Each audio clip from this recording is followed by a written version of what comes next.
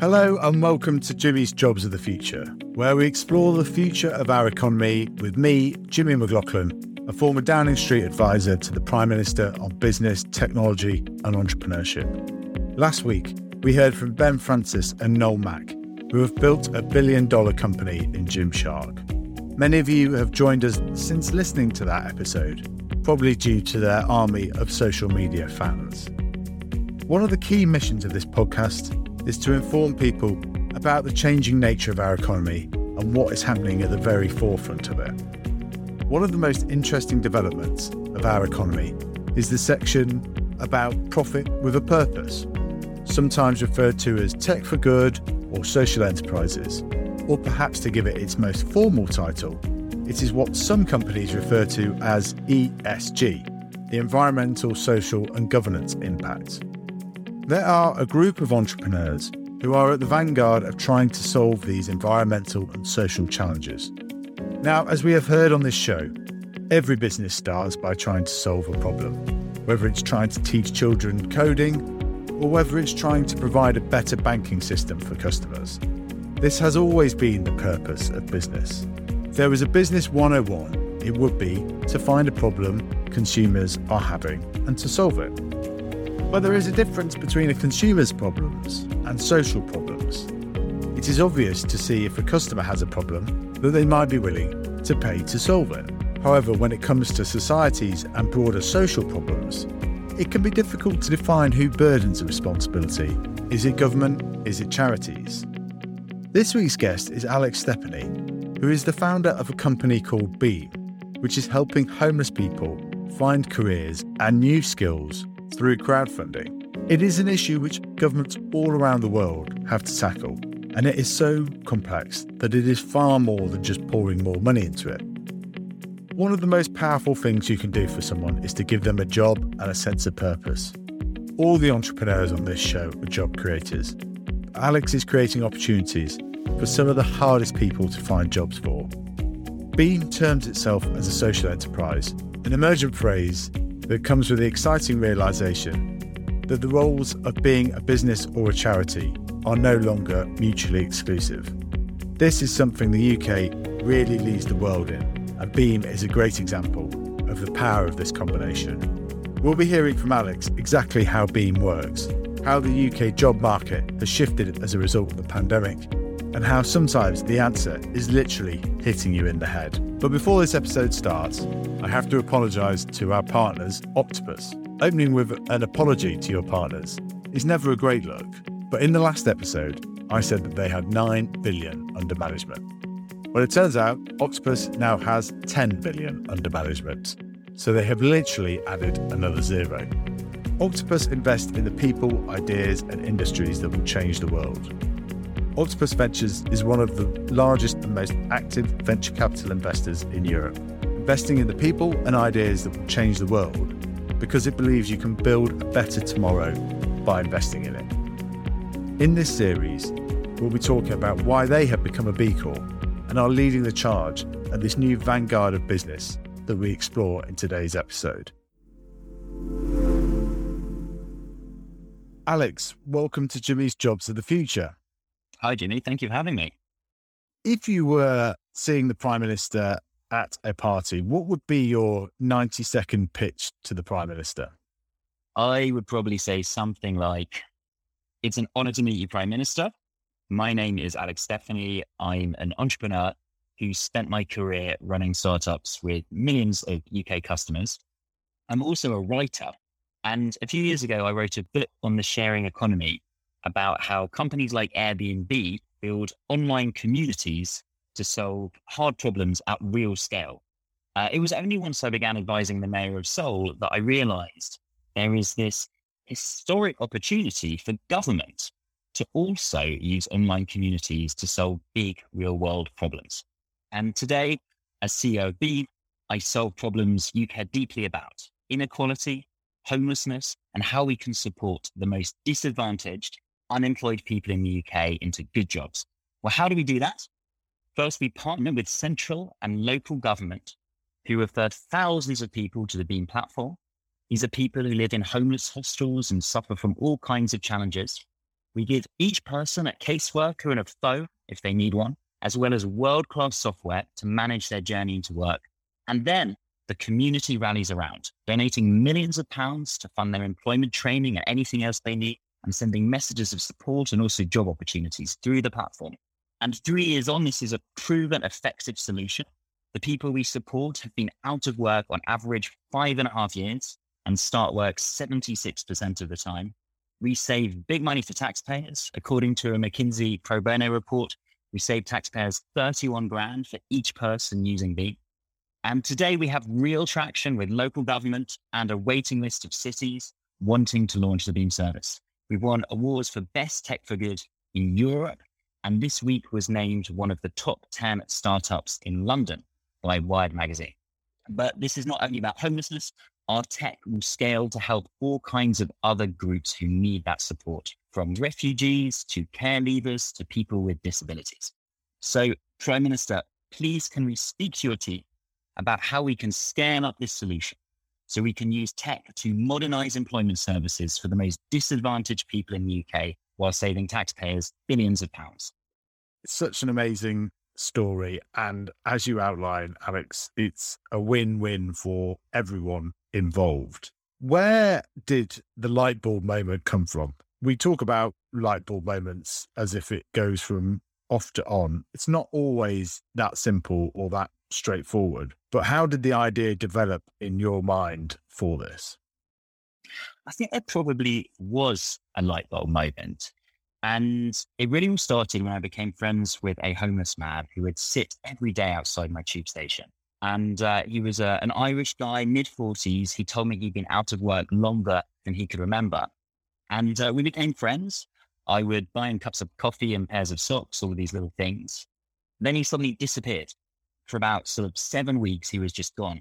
And then when he reappeared, he looked frankly awful. He looked 10 or 15 years older. And I went up to him and I said, "What's happened? Where'd you be?" And he says, "I was in hospital. I had a heart attack."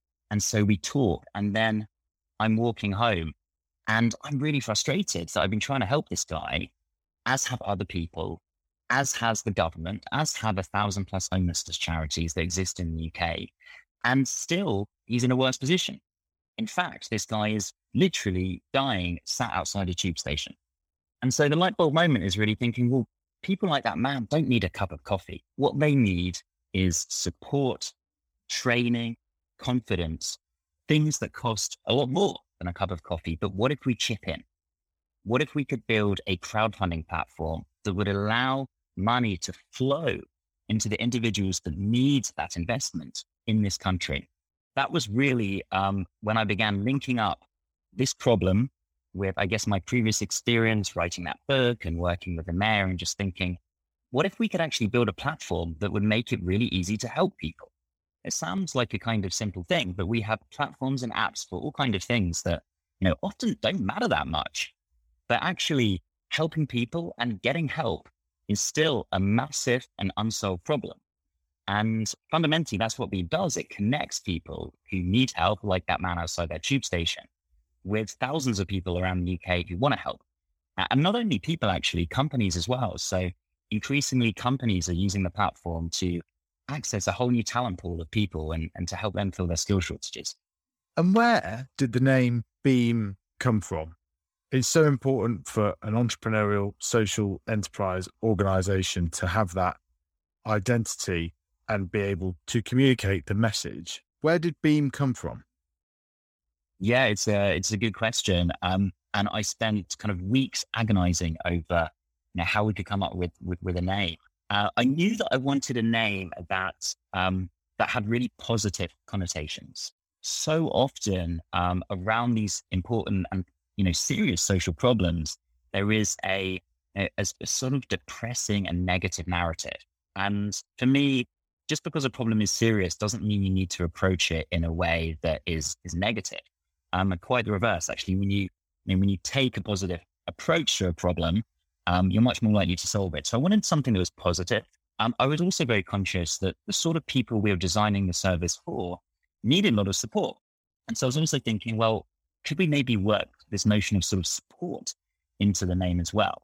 And so I spent about 3 weeks banging my head, quite literally against brick walls and beams as well. And that is because I live in an old church, and there are these big wooden beams that go across my living room. And there was one afternoon where I was literally banging my head against a beam, face to face with this thing. And I opened my eyes, and the answer was right literally in front of me. And I phoned up people and said, does a beam kind of have connotations of support and positivity? And they all thought I was something, I was struggling with. And like, yes, Alex, are you okay? And so then we just sort of haven't looked back since then. And it just sort of seems to really work. It's not only about positivity and support. I think it also has these really lovely connotations of light. And people sort of sometimes talk about how they feel that the service has given them sort of guidance, similar to, a way a lighthouse might sort of guide a boat into port. So it all, I guess the moral of the story is sometimes you literally need to bang your head against something to get the answers to questions. And what are the types of jobs that you're training these people for? And what do you see the jobs of the future being? And how's that been impacted by the pandemic? It's always been about filling skill shortages for employers. And the thing that always struck me as a little bit crazy is that we have groups in the UK who are struggling with high unemployment. And we have individuals who are very, very long-term unemployed. And these are the type of people that we work with have been. And yet still we live in an economy where across the board unemployment is low.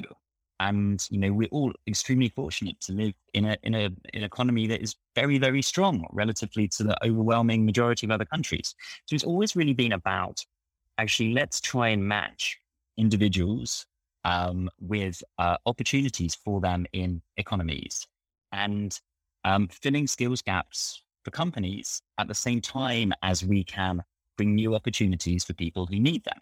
So in the context of the pandemic, it has been roles in sectors like healthcare and caring, logistics, security. Those would be probably our top sectors. We're seeing retail and construction picking up.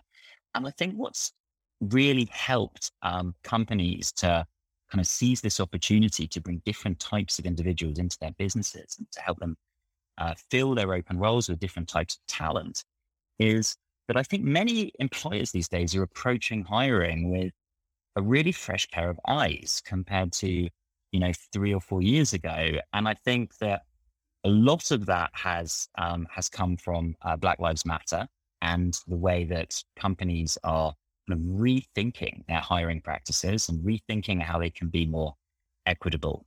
And then I think part of that has come from COVID and kind of necessity being the mother of invention, and this rapid readjustment of, what the jobs market is like, and this sort of scramble to move people, into open roles. And so often the roles that have been open have been roles that, we've urgently needed. So we have, people from Beam who are working for Thames Water, ensuring that, people in the pandemic can continue to get water and, fundamental things like that we all need, or, delivering their emergency goods and food and all of these things. So I think both of those things have kind of catalyzed this migration of, I guess, like new and exciting talent into open roles.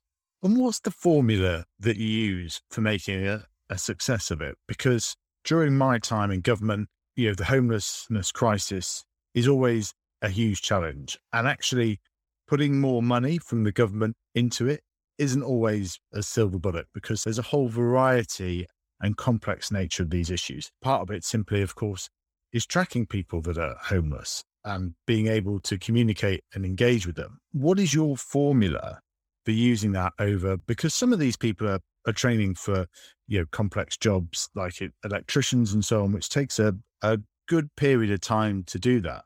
What's your formula for making sure there's a success? Yeah, it's a great question. I think that what has probably helped has been that we have not been in the sector. We're to some extent sort of outsiders, and we've approached these problems with really, really fresh eyes. And I think the first problem we saw is that people who are long-term unemployed, they really lack confidence, and they often lack support networks, and they often lack professional networks. It's really important that we design around that. So when people are using the Beam platform, they have on average about 250 people who are supporting them, making donations to fund the things that they need, and also sending messages. The average person receives 115 messages of support. And that is massively valuable in boosting people's confidence and creating more opportunities for them. We also see that people experience financial barriers. And it's staggering the number of people who remain long-term unemployed because maybe they don't have 300 quid to buy something that they need to get back into that job. And so we use this crowdfunding platform to remove any financial barrier that someone may experience. And that could be training, as you mentioned, Jimmy, but it also might be childcare. We work a lot with single mums who are often blocked from getting back into the jobs market because of childcare expenses. And we're funding equipment and tools and textbooks and laptops and phones and all of these little things that actually can become really significant barriers for people and keep people out of the jobs market for a long time. I think another thing we're doing is giving people agency and giving people the option to move into really good variety of good jobs. And again, that's quite a different approach to the traditional one, where maybe you would use an employment service that would offer you two roles. They both might be really ill-suited to your skills and experience. And unsurprisingly, people do not often do well when it comes to getting those jobs and sustaining those jobs. So we partner with a big range of companies, from Bupa to Ocado to the NHS, and then the scale-up businesses like Getir, Gorillas, All Plants, and we give people a good selection of jobs. And I think that's a really simple idea, but it makes a huge difference. And, speaking from experience, I've been in work that's been really ill-suited to me, and it's been miserable, and I've not been able to sustain that job. And then I've been in jobs that have been really well-suited to my skills and experience. And so we need to take that same approach with people who are long-term unemployed. There is not really going to be a sort of, one-size-fits-all opportunity that we can use for individuals who are long-term unemployed. So, what's really important is that there's a huge amount of choice, flexibility, and personalization on the service as well. Just to touch on your personal journey there, because I think it's interesting you say about not being happy in some roles and wanting a change. And of course, jobs and roles change over the period of time. When you start a company in a role, after a couple of years, you want a fresh challenge. What sort of process do you use for finding out that next challenge? And one of the things that I was particularly interested in your reflections on were, we first met when you were running the sharing economy company, Just Park. And one of the things they did, of course, was raise at the time the biggest crowdfunding raise in the UK. I think it was £5 million at the time. I was just curious to almost use the Steve Jobs analogy of each part of his career was about joining the dots. How relevant that has been for your career, because obviously the Just Park crowdfunding round probably was part of the idea that led to Beam, I imagine. Yeah, definitely. I guess when you look back, hindsight is always 2020, isn't it? And at the time, things can seem random or unclear, and it's only later that you realize there is a kind of, crazy narrative. Yeah, definitely. When we did that crowdfunding round, it kind of blew up, and we ended up with thousands of shareholders. And I remember thinking, well, this is great, but could we use crowdfunding for other things? And maybe there are more socially valuable things we can use crowdfunding for than funding parking startups. And I didn't know what that answer looked like at the time. And, I can go even further back to a time when I was working at a charity in London as a lawyer.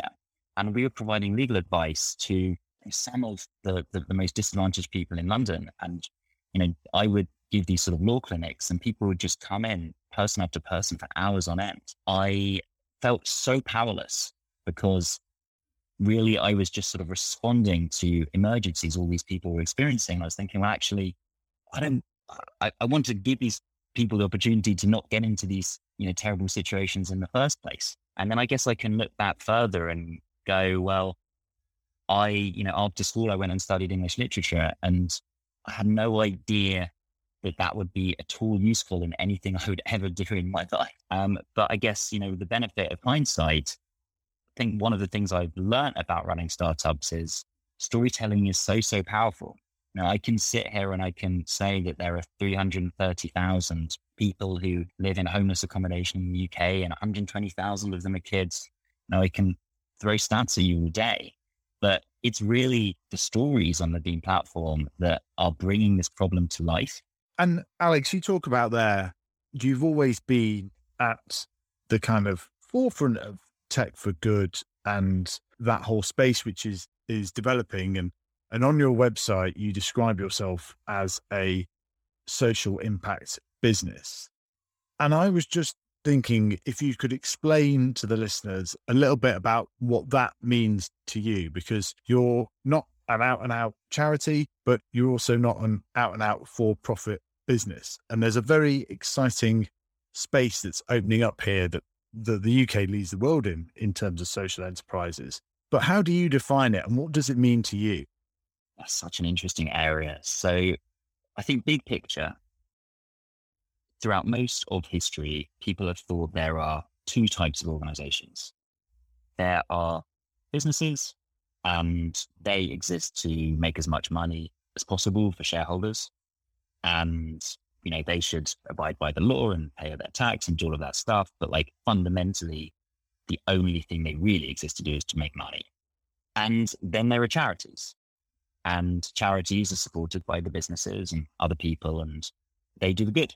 I think one of the things we've seen over the last, couple of decades is that both of those models are imperfect in some ways. Businesses and, a simplistic capitalist model that is just about shareholder value can wreak devastation on communities and devastation on the planet. Charities really struggle to scale to meet the enormous challenges they exist to solve. And so what impact business is about is really finding a third way where we're saying, actually, business can and must be a force for good in society. And we can bring some of the scale and ambition of a business with some of the ethical values of a charity. And specifically what an impact business is a business that has, and I guess this is more my definition, but I'm sure I'm not the first person to think of it in this way, that has first and foremost social or environmental KPIs. So I could be a social impact business because our most important KPIs, the one that exists on our monitors and we talk about as a team, are our social KPIs. We're tracking the number of people who start jobs, the number of people who we support into homes. That's another service that we more recently launched. And then how those individuals are sustaining jobs and homes. Those social metrics are what actually drives the company, because we work with government and government is paying us for those services. And they're paying us for each person that we support into a job and a home. So we can really focus on creating measurable social impact, first and foremost. And really as a side product of that, we grow as a company. And for me, it's all about keeping these really tightly aligned incentives. And so all we do as a company is focus on helping more and more people better and better. I think it's such a fantastic answer, and it's so interesting, this whole space of business becoming more aware of the impact that it's having. And, the partners on this podcast, Octopus, have just become a B Corp, which we'll be diving into more at some stage. Such an interesting world that we're in now, post-pandemic, of how business, government works together to provide these social metrics that you talk about. And it's so interesting that those are what you're measuring day by day as a success. More broadly, what are the trends that you're seeing in the job market? And also at Beam, you're hiring a lot at the moment. We were talking just beforehand how you were enjoying having the questions fired at you because most of the time you're hiring for people. Can you explain some of the roles that you're hiring for directly at Beam and what skills you're looking for there? And more broadly, the trends that you're seeing in the job market, particularly in the technology side of things. Yeah, sure. I mean, maybe before doing that, I just want to pick up on something you said, Jimmy, which is kind of around government working more with entrepreneurs and tech companies. And I think, and I don't know, hopefully this will resonate with some of your listeners. I've always sort of been frustrated by the government bashing, for want of a better term, that is so prevalent. And, a lot of people who've never worked in government a day will just kind of routinely slag off everyone in government for being completely utterly useless. And, of course, the public sector, like any sector, has a variety of people, and some of these people are amazing, and some of these people are not amazing. One of the areas where I think entrepreneurs have struggled and failed is bringing more solutions to government. And I think it's really up to every stakeholder to add value in the best way that it can, to play to its strengths. When I think about how we can actually make progress as a society and as an economy, I think entrepreneurs need to be bringing innovative, scalable, cheap solutions to government. And I don't think we've done enough of that. And government needs to be playing to its strengths, which I think most people in government would agree is not building technology cheaply and quickly. What I'm really excited about is this new movement in GovTech. And I think, how we can build closer and closer ties between government and between entrepreneurs. I think this has the potential to transform the lives of everyone in the UK for the better if we get this interplay of ideas better, such that people in government are communicating the problems they face, and entrepreneurs are building solutions that address those problems. I wholeheartedly agree. One reflection I have, because we could do an entire podcast on government and business interaction, is just that it is always a challenge in terms of the cultures. Government is slow, cumbersome, likes to plan, years in advance, and entrepreneurs want things done yesterday. But I agree with everything you say, and wholeheartedly trying to make a difference by informing both sides, because unlike the States, for example, where you get a lot of cross-pollination, you don't actually get much of that here between government, business, and academia to a certain degree as well. But I agree with you that it's not a simple process to know where to go in government to get your idea through. And I think there's a lot of great work being done in this area by you and Public and all kinds of other organizations. And I think we are definitely headed in the right direction, which is tremendously exciting. But I also realized I've ducked your original question, Jimmy. So I'll answer that, which is around jobs at Beam. Beam's a really unusual company because we are kind of combination of a tech startup and an employability services organization as well. So on the one hand, we're hiring for, sort of traditional tech startup roles like software engineers and product managers and all that sort of stuff. And on the other hand, we hire operational people who deliver the service to all of the homeless individuals and other disadvantaged people using Beam. So at the moment, we're a team of 33, and we are trying to hire 30 people. Hence me, mentioning lots of times in job interviews. Oh, well, I'm sure you're going to get quite a few applications. If listeners of previous podcasts are anything to go by, following your pitch on this, what is the best way that listeners can get involved? If they don't want to come and apply and work full time, as we've just been talking about, what are the other ways they can get involved? Well, wherever you are, you can go to beam.org and you can meet the people using the service. You can read their story and you can support them. And every single penny that is donated is held by us and used to purchase the things that people need. And then you get to share each person's journey into housing or work. So that's for anyone. If you are an employer, you should definitely look at hiring from Bee. We work with all kinds of businesses, from scale-up tech companies to listed businesses, to provide them with new talent for free to fill their open roles. So get in touch if you're hiring. If you are a job seeker, get in touch with Bee, because we have 30 plus open roles straddling engineering to operations, to business development, to public sector partnerships, and much, much more. And you can see all of those opportunities on beam.org/careers. Finally, and perhaps most importantly, given this podcast, if you work in government and you would like to see Beam in your city or your local authority or nationwide, then get in touch. We are always looking to collaborate more with the public sector. We are working now in half of London boroughs, and we have a waiting list of cities who want to have the Beam service where they live. So get in touch if you would like to chat. And which parts of government are you already working with? Because I know you've got some strong relations already. So we work with local authorities, and then we work with the Department of Work and Pensions. So as you know well, Jimmy, that's sort of the big departmental beast that is primarily responsible for supporting people who are unemployed, among many other things. So those are the two types of customers we have at the moment.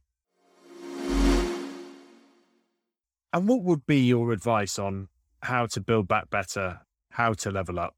Sure. That is it's a big topic, but I think the first thing I would say is let's use the technology that we've all relied on to get through this pandemic, or hopefully to get through this pandemic. So Zoom is a great example of that. So what we've started doing at Beam is allowing people to have all of their consultations online through Zoom. And there was a narrative that, you shouldn't digitize, you shouldn't do things like allow people to access services via video call, because it was actually not an accessible way of delivering the service. I think we've seen absolutely the opposite of that, which is that if you can give people access to a service, you can give them the hardware, it does massive things for the accessibility of that service. There's so many of the people using Beam. They are single moms living in refuges, and they have all kinds of other responsibilities. And it's not really practical for them to trek across a large city and wait in a queue to see someone for 15 minutes. It's just not possible for them to take an entire afternoon off and to pay for the travel to get there and back. And they just press a few buttons and they can speak to their advisor on their phone. So the first thing I'd say is use the existing technologies. I think the other thing I would say is, obviously we need to keep innovating if we're going to build back better. That I think is a completely, is a complete given. And if you look at the problem we work on, which is long-term unemployment and homelessness, then these sectors have barely changed in decades. So, let's use technology and let's make sure we're continuing to intentionally innovate on this stuff. And I think the other thing I would say is, let's try and be as transparent as possible. I think transparency has always been really important to us. When people use the service, they can see exactly who they've helped. They can see where their money's gone to the pound. And we do a lot of transparency with our government partners as well. So they can see exactly how their service has helped people, the numbers of people that it's helped and how they're progressing. And they can also see cashable savings related to those individuals. And I think transparency is going to be so important if we're going to build back better. And one of the crazy ideas that I've had is that government should employ a CTO, not a chief technology officer, a chief transparency officer. And it should be this person's job to, in a thoughtful and managed way, to slowly open up government to a more transparent approach. And I think there's a few big reasons for that. The first is that, as we talked about earlier, it's really important that entrepreneurs can solve problems for government. So it's therefore really important that government can be transparent about the challenges it's facing.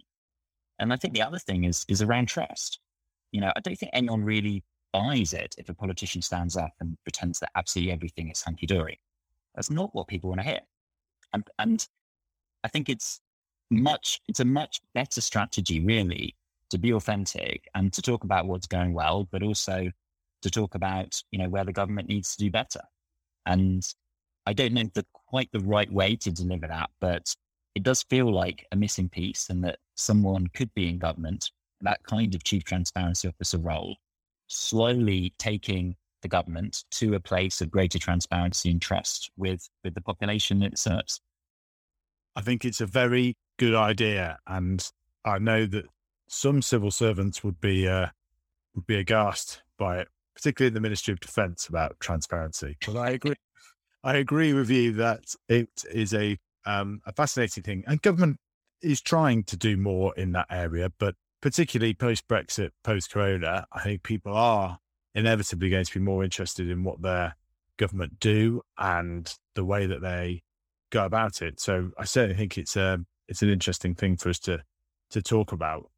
One question that I wanted to ask was that of those 30 roles that you're hiring for, if people are so inspired by you and the Beam story that they wanted to be involved, you're actually looking for a chief of staff.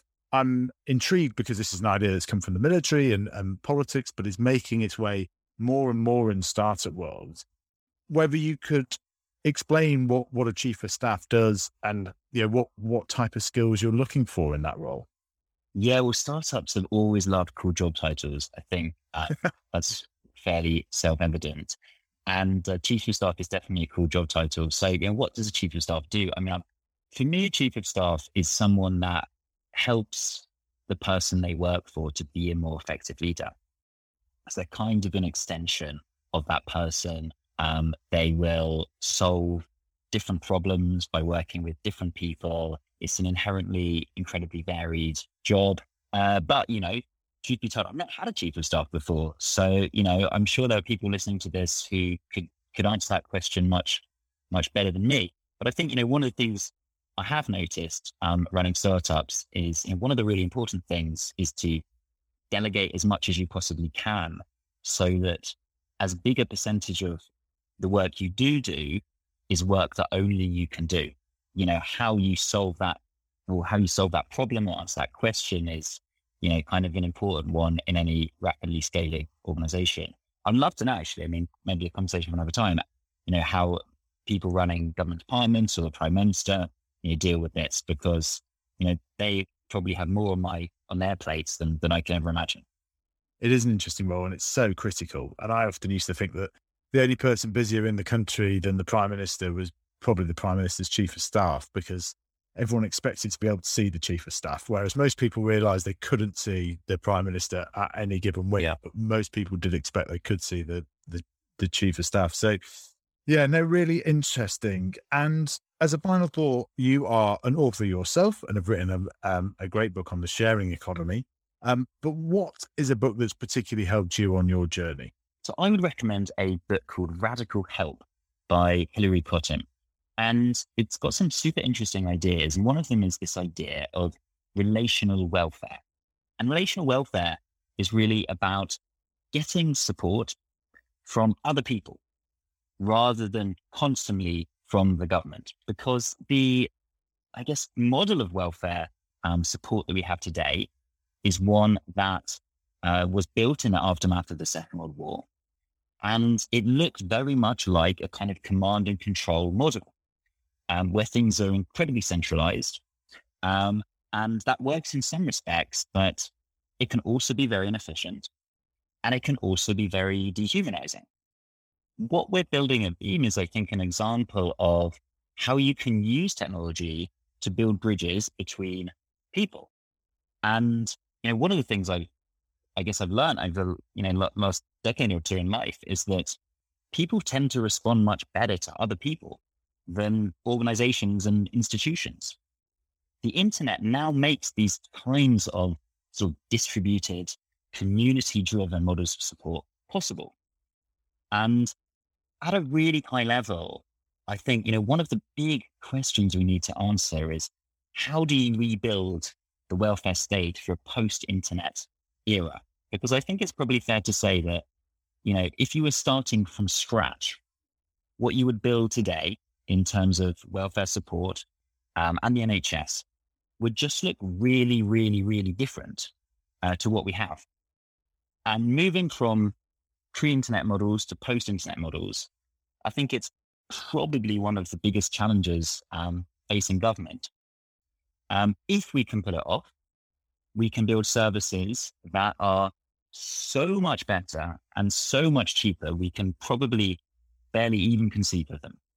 I think that is a fascinating discussion, which we should definitely return to later in the year in person at some stage. And we're exploring different book clubs models and so on. So perhaps we could use that early on in the process. Alex, it's been amazing to have you on. Your journey is so inspiring, and what you're trying to achieve at Beam is so important. So thanks for taking the time to share it with us. Thank you very much for having me, Jimmy. It's been an absolute pleasure.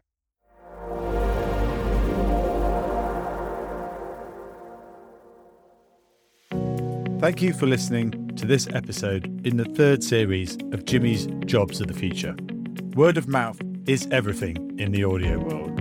So if you enjoyed this episode, please rate us and send us to a friend. You can find us at Jimmy's Jobs on LinkedIn, Twitter, and Instagram. You can also check out our website at www.jobsofthefuture.co for our episode archive, blog posts, and more. If you are a new listener, do look through our previous episodes. We've interviewed entrepreneurs disrupting industries from fintech to hospitality to modern engineering. So whatever sector you're interested in, there'll be something for you there. If you'd like to get in touch, please email us at hello@jobsofthefuture.co. Thanks to our producer, Leo Danchak, and thanks to George de Cleland for the artwork.